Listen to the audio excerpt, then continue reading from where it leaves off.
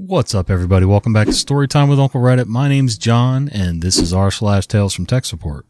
This episode is brought to you by Shopify. Whether you're selling a little or a lot, Shopify helps you do your thing, however you cha-ching. From the launch your online shop stage, all the way to the we just hit 1 million orders stage. No matter what stage you're in, Shopify's there to help you grow. Sign up for a $1 per month trial period at shopify.com/special offer, all lowercase.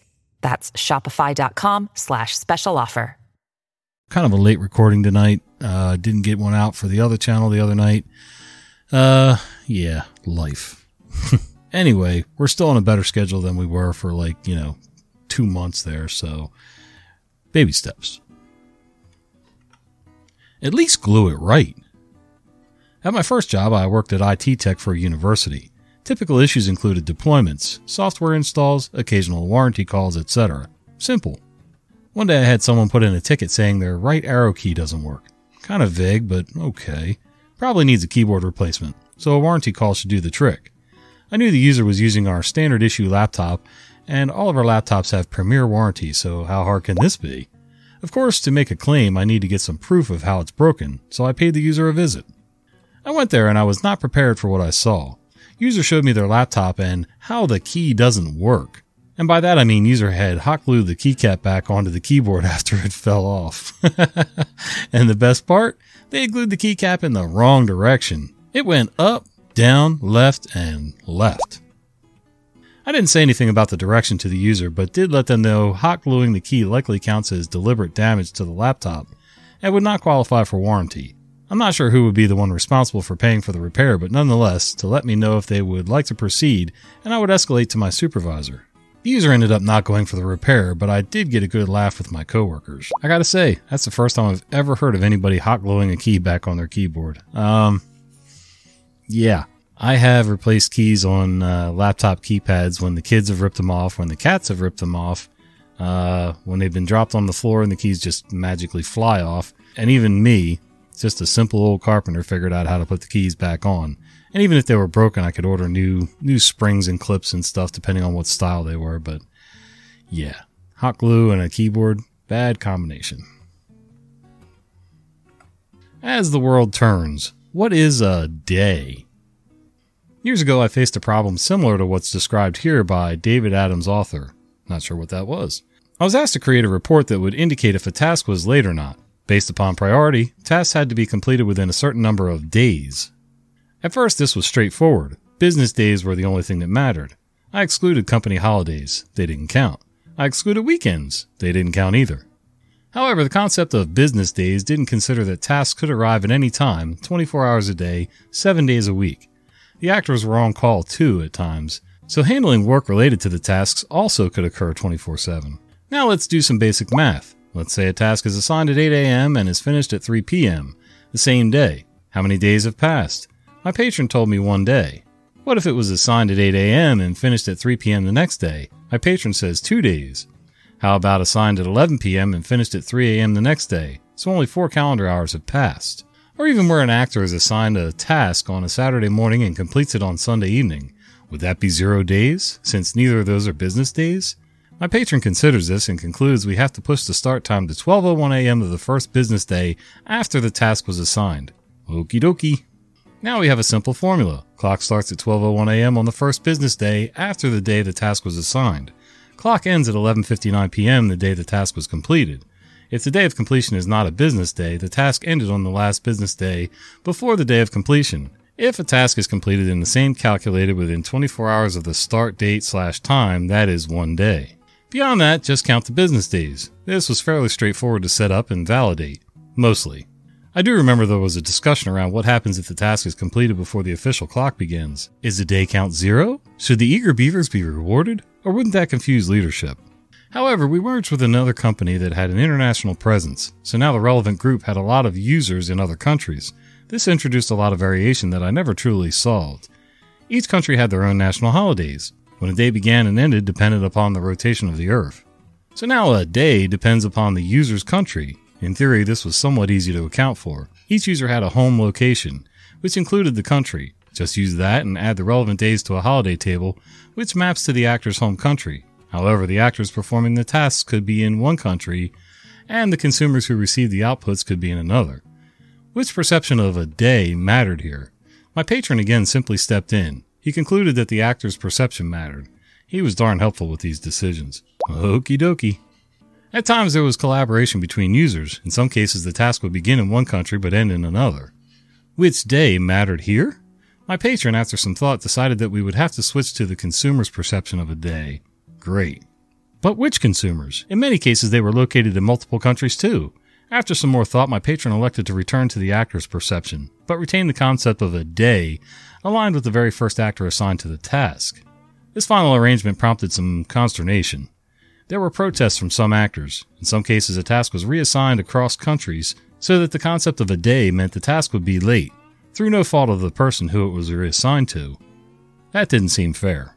Some countries had a generous holiday, work hours, and leave policy. This meant that in terms of sheer calendar days, people in some countries could take longer on their tasks and still have them be on time. That didn't seem fair either. Finally, the consumers in some countries grew frustrated at how actors in other countries were more often late with their tasks, but they weren't late, at least not according to the metrics. How does that make sense? As time passed, see what I did there? I gradually moved away from working on this stuff. One of the last things I did was an analysis of cross-country collaboration and consumption. I concluded that more than 80% of the time the relevant tasks were primarily acted upon and consumed in the same country. So most of the time this was a non-issue. When I last talked with my patron, he consoled himself with that analysis. He decided that the gripes would never end no matter what he did, so we might as well stick with this arrangement. He kept the definition as is. I left as some new on-call policies were rolled out that called the definitions once again into question. I learned that some of the continental Europe's worker protections were a lot stronger than in the US. Apparently, you can't simply modify someone's role to, surprise, be on call like you can in the US. Conversations were just starting on how to revise them, and I never did learn what the result was. Okay, my head hurts just reading that. Yeah, I couldn't even imagine trying to figure that out. What is your definition of a day? What's going to work so that everybody's happy? The bosses, the workers, the customers. Yeah, I don't know. I'm used to working, at least in country, if not regionally, so that, our time zones are the same. And, never mind the fact that most places here in the U.S. have daylight savings time still. Don't start on the daylight savings time. I understand. I still like it because I like the sun setting later in the summer. And I know it doesn't add to your day. It just makes the sun in the right place for when I decide to get up. Anyway, I probably would have hurt somebody before I even got close to coming up with a solution for that, but yeah. Counterproductive pseudoscience. Head of HR contacts us saying her laptop keeps shutting down for no reason, frequently, right in the middle of her doing things. I go to her office and sit down, start typing away, moving the mouse around, wiggling the laptop, unplugging it and plugging it back in, but whatever I do, it just keeps going. I tell her to let me know if it happens again. I'll be waiting right down the hall. As soon as I sit down, she calls me to say it shut down again. I find a time when I can take it to my cube for a while, and I just fire up every application I can, all at once. Load up large files, run load tests for an hour or so, still just fine. I take it back to her office and swap out the power adapter and dock. As soon as I get back to my cube, she contacts me to say it's shut down again. I'm at a loss. I figure I'll try swapping her hard drive into another laptop tomorrow. That night I'm laying in bed. I don't know why it came to my mind, but it suddenly struck me that these laptops use a magnet in the lid to detect when the lid is shut and trigger the system to go to sleep. I wonder.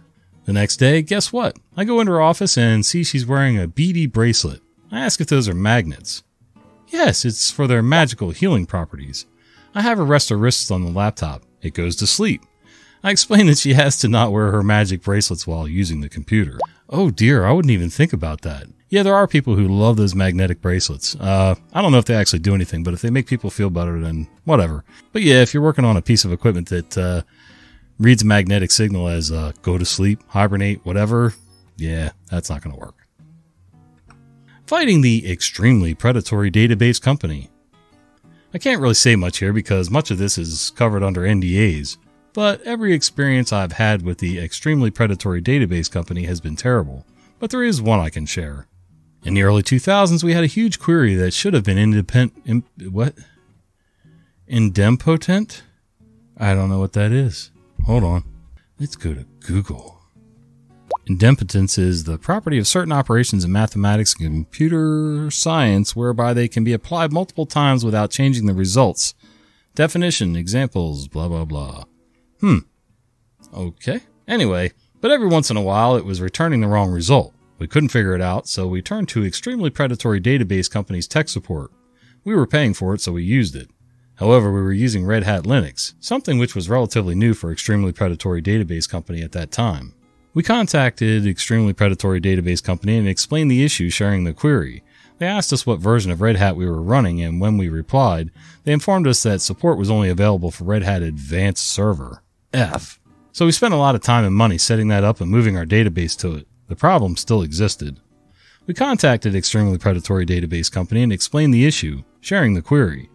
They asked us what version of Red Hat Advanced Server we were running, and when we replied, they informed us that support was only available for version X. I don't recall the number.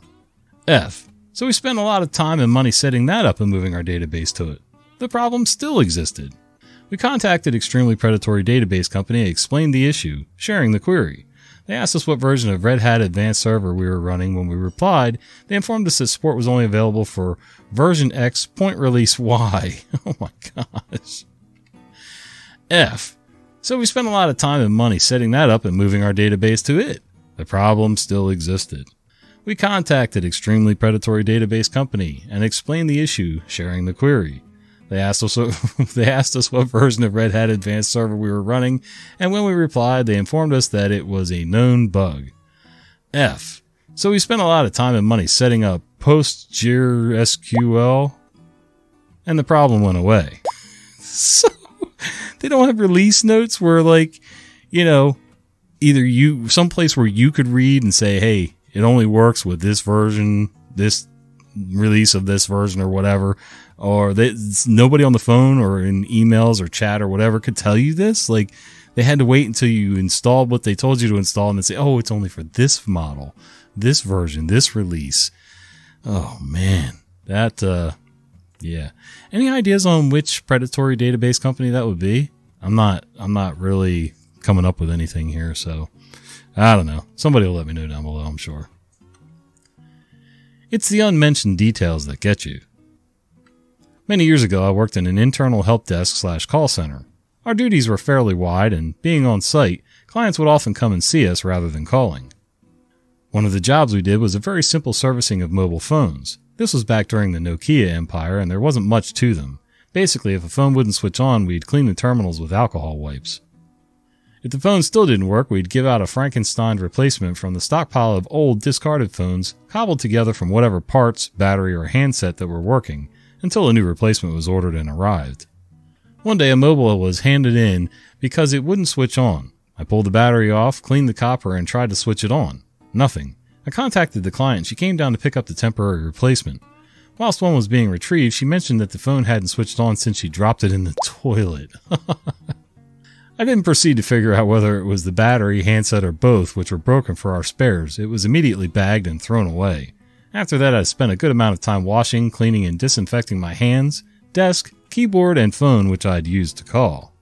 I'm still not sure if the client was laughing at the idea of her toilet phone in the hands of IT or if she didn't even consider the situation. Oh, trust me, she didn't consider it. Nobody does. They don't think anything about it. They don't care. Nobody cares if you touch their poopy phones or pee phones, whatever. Yeah, it's unfortunate, but it's one of the hazards of the job, and it's why I will never touch anybody else's technology without latex gloves and proper personal protection. You've been listening to Storytime with Uncle Reddit. If you enjoy this content, be sure to follow my podcast. I upload new episodes at least 3 times a week.